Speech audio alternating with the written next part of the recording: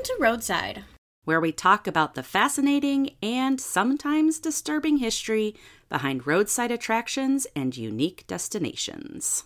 Hello. Hello. And welcome back to another episode of Roadside. I'm Abigail. I am Janica. And we're back after a little bit of a break for the holidays. Yes, took quite a break actually when I looked at I was like, when did we do this last? And it was like over a month ago. Yeah. Yeah. It's been a while. We're back. We are for back. 2024. And better than ever, baby. Yes. Absolutely. Yes. So, Mother, how are you? How is life? Life is good. I have a little bit of a update that I was going to do last in December for Christmas, and I never got around to it, so I just figured I would give that to our listeners. All right. What do we got? Before I forget again, if you've never listened to episode 8, which was about our Christmas movie houses. Ooh. Yes. And we talked about the Christmas Story house, and it was for sale. Mm-hmm. Which we've been there. We have. It was pretty cool. It has a new owner now. Ooh. Yes. The new owner is Josh Dickerson. And Josh was actually a warehouse employee that was hired 16 years ago. Really? To work at the Christmas Story house. Yeah. Oh, so he's been there for a while. Yeah, and he worked his way up from warehouse employee to CEO. Oh my gosh. Before he eventually became the new owner. The owner. Good for Josh. Right? He's really moving up. I'm proud of you, dude. Right? And I bet he's such a big fan of the movies. So, like, imagine how cool that is, like, watching it as a kid and not knowing eventually that's going to be my house. I know. I'm going to own that house. That is really cool. Yeah, Brian Jones was the former owner. So when he decided to retire, he felt like Josh was the perfect person to be the new owner and to keep the, keep the spirit alive. Traditions alive, yeah. Yeah. So I'll link it in the show notes for you. And if you want to listen to episode 8, I know we're out of the Christmas spirit right now. But if you want to listen, I guess depending on when you're listening to this one, we cover the Christmas Story house and also the Christmas with the Cranks house and the Home Alone house in that episode. That was a good episode. It's just a little update for you. That was a good one. Yeah, it was a fun one. That's all the business I have. Cool. I got no business. Oh, no, I do have more business. I forgot. Never mind. More business. More business.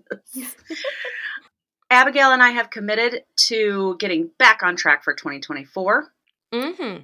And giving you weekly episodes again. And I have also updated our Patreon levels. So if you would like to be a patron and get some bonus episodes, I'm going to be adding some new bonuses for our patrons. Go Patreon. You can go to patreon.com/roadside and you can sign up right there and support us. We would greatly appreciate that. We would. We would actually love you forever. We would. I mean, we love all of you forever, but anyway, of course. Of course. But, that would be just a little bit extra support for us. That'd be very nice. And you get bonus episodes. And if you get, that's the first level. But if you get any other level, you also get bonus episodes plus some other fun things. Some extras. Some little fun surprises. Yeah. Alrighty. So there you go. I think that's all the business now. Okay, cool. Exciting. Yeah. You ready? And today is Abigail's episode, so I am very curious. She said she's excited, so I'm very excited about this. I have always wanted to visit this place. Oh, okay. It's been on my bucket list forever.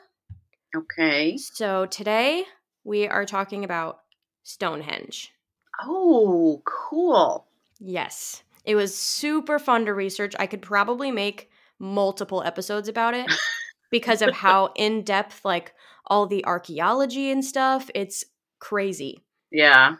So, without further ado, Stonehenge is obviously one of the world's most well-known prehistoric monuments. Yeah. And it is located in Salisbury Plain in southern England. Why did I always think that Stonehenge was in Ireland? I don't know. I always thought it was in Ireland. I don't know why, I, but it's in southern England. I don't know. Like, when I saw that, I was like, that's funny. What? I was really confused. I don't know. It's just it has just that vibe, you know? Yeah. So although it is the most well-known, there's actually a ton of prehistoric stone circles in Great Britain. And Stonehenge is not even the largest of them. There's tons of them around, actually. The stone circle that is the largest is Avebury, which is located about 25 miles north of Stonehenge. So, the history of Stonehenge, how it was built, how it was made. So, it was built in several different stages throughout hundreds and hundreds of years. Okay. But the very first work to begin was started about 5,000 years ago. Very long time ago. That's a long time ago. 5,000 years. Yeah. The oldest part of Stonehenge was built between 3000 and 2935 BCE. Okay. So a little bit ago. A little bit. Just a little bit. Construction began with digging of like a circular pit, and the outside was kind of like mounded a little bit. Okay. And that pit would later be filled with the stones in this big circle. So when studying and researching the pit, researchers found a few things buried in the ground in and around it, including antler picks, which were actually used to dig the pit. Wow. I know. That's kind of cool. As well as bones from cattle and deer, which were already hundreds of years old before they were placed in the ground. Yeah. So really, really freaking old stuff. Yeah. It amazes me that the tools that they used so long ago, you know? Right? Like how did they... I feel like I couldn't do that now. How could they do that then? Without cranes and... we'll get into it. Absolutely, yes. They also found a lot of human bodies. Oh. There's a lot of them. Most were like cremation burials, so like burned. And they're kind of like encircling the pit in like the mounds. Okay. And they have found between 150 to 300 cremation burials at Stonehenge. Dang. I know, a lot of bodies. Yeah. Most of these were adult males. And Stonehenge is considered to be the largest cemetery of the time period, basically. Really? Yeah. I had no idea. So from that time, yeah. So later on, the stones were added very gradually into this big pit. And this phase occurred between 2640 and 2480 BCE, so a little bit later. Yeah. And it's still kind of a big mystery how they got the stones there. Because they're freaking ginormous.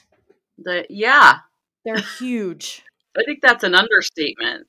Yeah, they're huge. The larger stones have an average of 25 tons each. Damn. A ton is 2,000 pounds. Yeah. Yeah. What? So how did these ancient people, without this machinery... Anyways. Yeah. How do they even weigh them to know that? What a great question. Yeah. I have no idea. So these larger stones, the 25 tons each around, came from Marlborough Downs, which is only about 20 miles away from like Stonehenge. That's where the stone itself came from. But there are a lot of smaller blue stones, they call them, between 2 to 5 tons, which is still a lot. Uh-huh. And those actually originate from the Preseli Hills in West Wales, which is about 150 miles away from Stonehenge.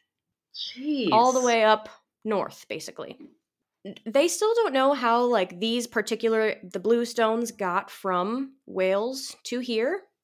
Yeah. And actually, in 2000, a Welsh group of scientists tried to recreate the journey of one of these blue stones from Wales to Stonehenge. Really? Yeah, so they basically were like, let's try to figure out how they did this. Let's get a stone from Wales and let's try to move it to Stonehenge. Huh. They failed spectacularly. So many problems arose that they eventually just had to scrap it because they didn't know what to do. Yeah. So at first they tried to use like a a sled type deal. And then the sled and the stone were stolen. Somebody stole the stone? Yeah. Okay. That was later found and recovered, but they couldn't get the stone back on the sled without using a crane. Mm-hmm. And then they tried to do it by boat. And as the way that they did it was they had two boats, and the stone was kind of in like a net type thing in between them, in between the boats holding it up. Yeah. And then the ropes fell and the rock sunk all the way to the bottom. Oh my God. And then they had to get a crane to get that one out. So it was just a whole big mess. They had no idea how. They still don't know. No clue. Wow. Huh. Interesting. So once the stones got to the pit, they were smoothed down by being pounded with hammers over and over again to get that smooth texture that they have. Yeah. The stones were then arranged into a kind of like circular horseshoe type of shape inside the pit. So of the stones, there are 5 trilithons. I'm not sure how exactly you pronounce that, which are they're the ones that have the thing sitting on top of it. Yeah. I don't know how to describe it. So it's like a pair of stones, tall stones, and then one large flat one sitting atop both of those. Yes. So like a big 3-stone thingy thing. You know what I mean. You know what I'm saying. A big 3-stone thingy thing. Yes. Thingy thing. First of all, how did they get that third one on the top? It's as if you took 2 dominoes and put them straight up and down, like you were going to make a little domino thing to fall. And then you took another domino and put it on top of them so that it laid on top of those 2. Right. Genius. In case someone doesn't know what Stonehenge looks like. In case you don't get it from the 3-stone thingy thing, there's a description for you. So there's about 5 of those. There were originally about 3 of these trilithons, and about 30 other stones that were all placed into this kind of curved circular shape. Only 3 of the trilithons are still standing today. The other ones have been either fallen or knocked over or taken for research or, whatever. Okay.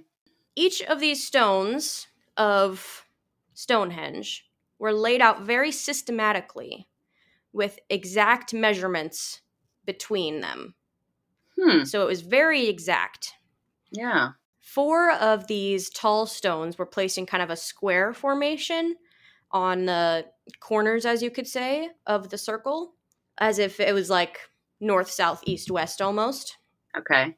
And research and excavation found that during this time period when they were setting up the stones and stuff, there was a small community nearby of little houses and shops and whatever that was possibly a builder's camp that existed around this time for whoever was building Stonehenge. So the next phase of the building occurred between 2470 and 2280 BCE.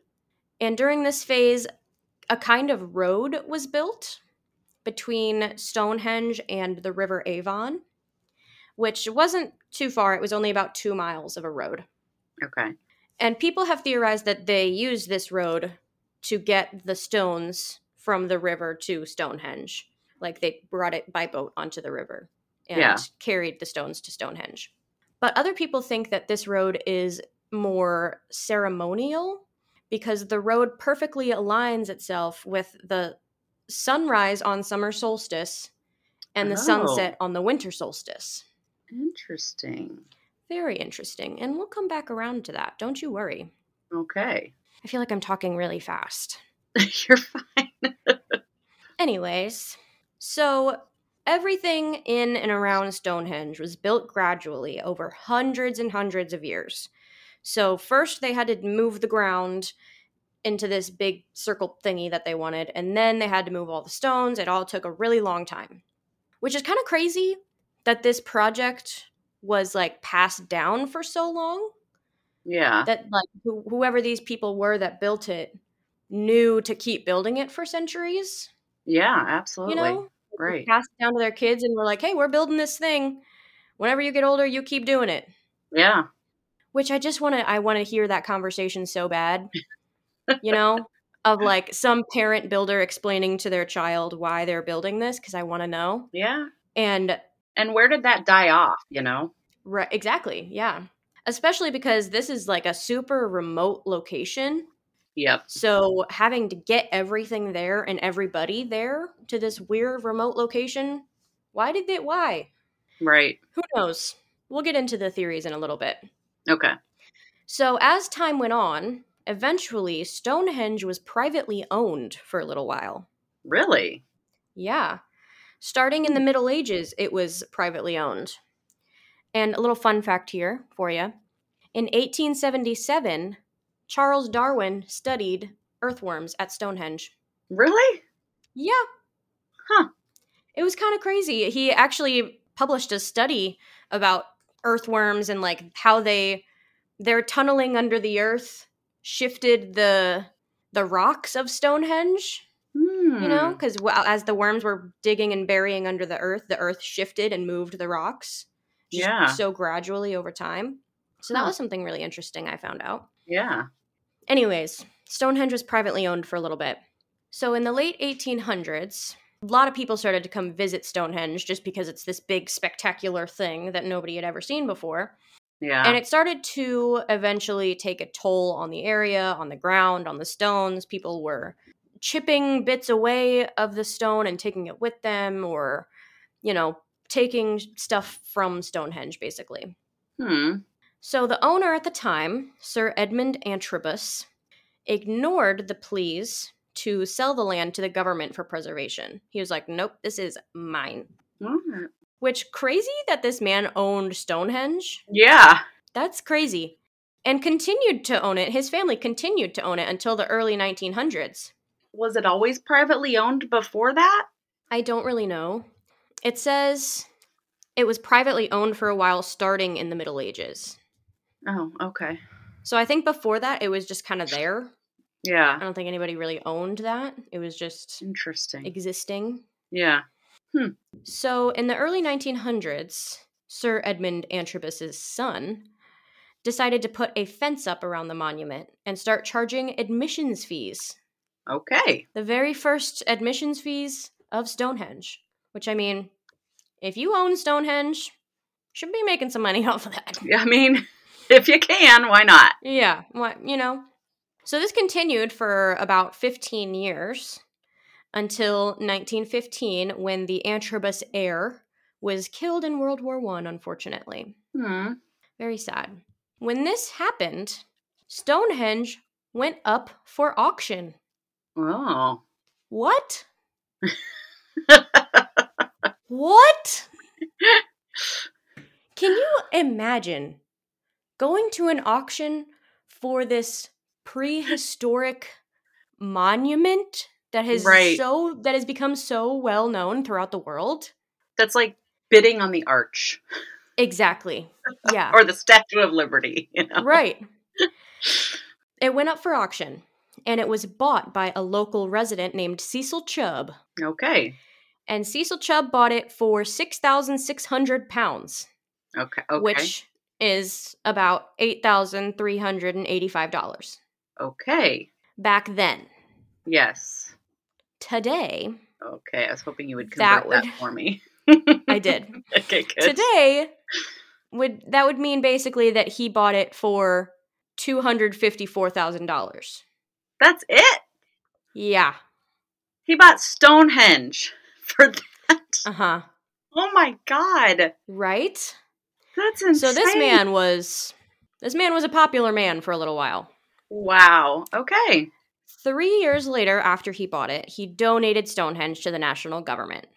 Wow. Okay. For preservation. I know, right? Go Cecil. That's, yeah. Yeah. Okay. He thought that it deserved to be preserved. Good. So he donated it to the national government, and to recognize Mr. Chubb for his good deed, the Prime Minister at the time, Lloyd George, knighted Cecil Chubb. Oh, cool. Yeah, he became a knight. Very cool. Nice. Nice. Good job, Cecil. So proud of you. Yeah, for sure. Since then, Stonehenge has been protected by the national government. And an interesting fact about the more recent history of Stonehenge is that between 1985 and 2000, summer solstice gatherings were banned at Stonehenge. What? Yeah. And I'll tell you the story. Don't worry. Okay. In 1974, during the summer solstice, which has always been a huge thing for Stonehenge, the summer solstice, Yeah. because of the rising right over the road. And Right. in 1974, during the summer solstice, which was huge at Stonehenge, the Stonehenge Free Festival, the yearly festival, began and grew very popularly, and it was very much like a hippie summer solstice I could see that. Yeah. type of thing. Yeah. I mean, it's the 70s. It's the Yeah. summer solstice. Yeah. Yeah. And the numbers grew and grew and grew over the next 10 years. So in 1984, tens of thousands of people showed up to Stonehenge on the summer solstice. That's a Wow. lot of people. That's a lot of people. Yeah. And of course, we had a bunch of hippies. So authorities were worried about open drug use. Oh, yeah. I could see that. And they banned the event for Hmm. the next year in 1985. But just for 1985, Okay. they said, no thank you. However, the 1985 summer solstice appeared, and a convoy of vehicles full of festival goers made their way to Stonehenge. They were on their Yeah. way. These people were all part of a movement called the New Age Travelers, which I don't really know a lot about them. Okay. I don't know what their whole deal is. Yeah. I would be interested to find out, though. So about 7 miles away from Stonehenge, the convoy was stopped by police. What happened next varies a lot depending on who you talk to. Okay. Police said that they were just instantly attacked by people in the vehicles. The travelers said that police stopped them and dragged people out of their vehicles unprovoked and began beating them. So I feel like something had to have happened. Yeah, I'm like, those are two very different things. And Yeah. generally, you just don't do something unprovoked. No. Like, I don't feel like either of these groups would have done that. Yeah, I feel like Especially not the hippies with, like, the whole very peace, peace, love. Yeah. Yeah. Mhm. Seems a little sketchy. I have no idea what happened, really. I'm sure something happened to provoke both of them, and they just kind of, I would, yeah. So Anyway. the travelers fled to a nearby bean field, where they were surrounded by police and things got really violent. 12 people ended up being hospitalized. Oh my gosh. And a bunch of arrests were made. Ugh. This became known as the Battle of the Bean Field. Oh, okay. A whole battle between the police and the hippies. Jesus. And summer solstice gatherings were then banned until 2000. Oh. So for a whole 15 years, they were banned. So it must have been some battle. Heck yeah. So that's the history of Stonehenge. Now we're going to get into the theories as to why it exists. And I have my own theories. Okay. People have questioned the reason for Stonehenge existing ever since it was... Yeah. Ever since it's been around, basically. Like, with how much effort went into it and how long it took. There's got to be some reason for it to be there. And we don't have any kind of written account or anything from the people at the time. Right. So the first written theory was written in the 12th century by Geoffrey of Monmouth. Okay. Very fancy. Go Joffrey.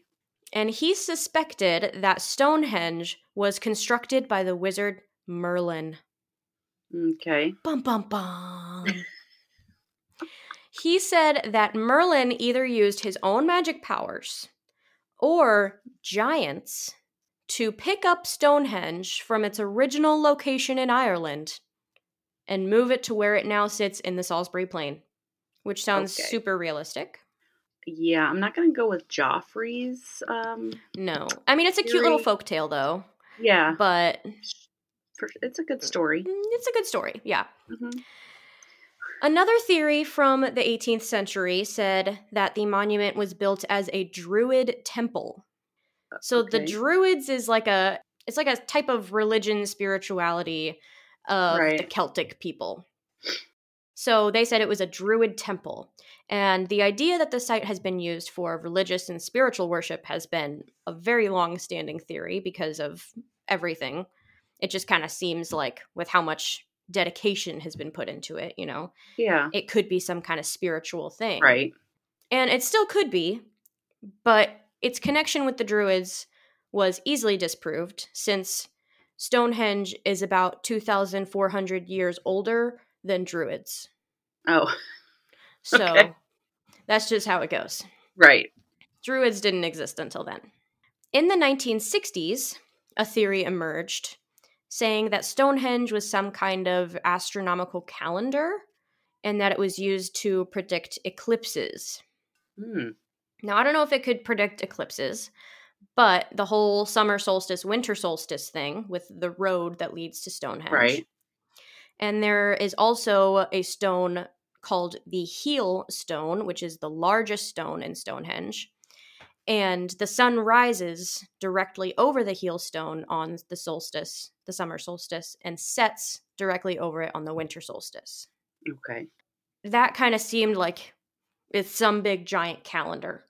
Yeah. Just to keep track of how the year was progressing, which would be really important information for these communities for, farming, gathering, Yeah. hunting, Right. all that kind of stuff. In 2008, archaeologists suggested that Stonehenge was used as a center for healing the sick and injured. Okay. This theory arose because archaeologists found a lot of the bodies had been, not a lot, but some of the bodies had been buried with marks of injury or sickness. So they thought maybe people came to Stonehenge for some kind of, I don't know, magical healing something, or maybe Right. it was like healers, people who knew how to heal people would go there. I don't know. But that was another theory. Yeah. And it hasn't been necessarily disproved or anything, but it's seen as not very likely since it's really only a few of the bodies had marks of injury or sickness, and that can just happen naturally. I mean, it could be that person or people believe that, whether Right. it's a widely known thought, a Right. group of people could believe that and could specifically go there for that. Right. But maybe not the reason it was built necessarily. Yeah, but people could definitely see it as some kind of spiritual healing place. Yeah. And some people have proposed that Stonehenge was built as a monument to the ancestral dead, with the stones itself representing eternal afterlife, which would explain all the bodies and, it basically being just kind of a big burial site with these big stones. Right. And of course, there's plenty of people who believe that Stonehenge is a product of aliens. I knew that one was coming.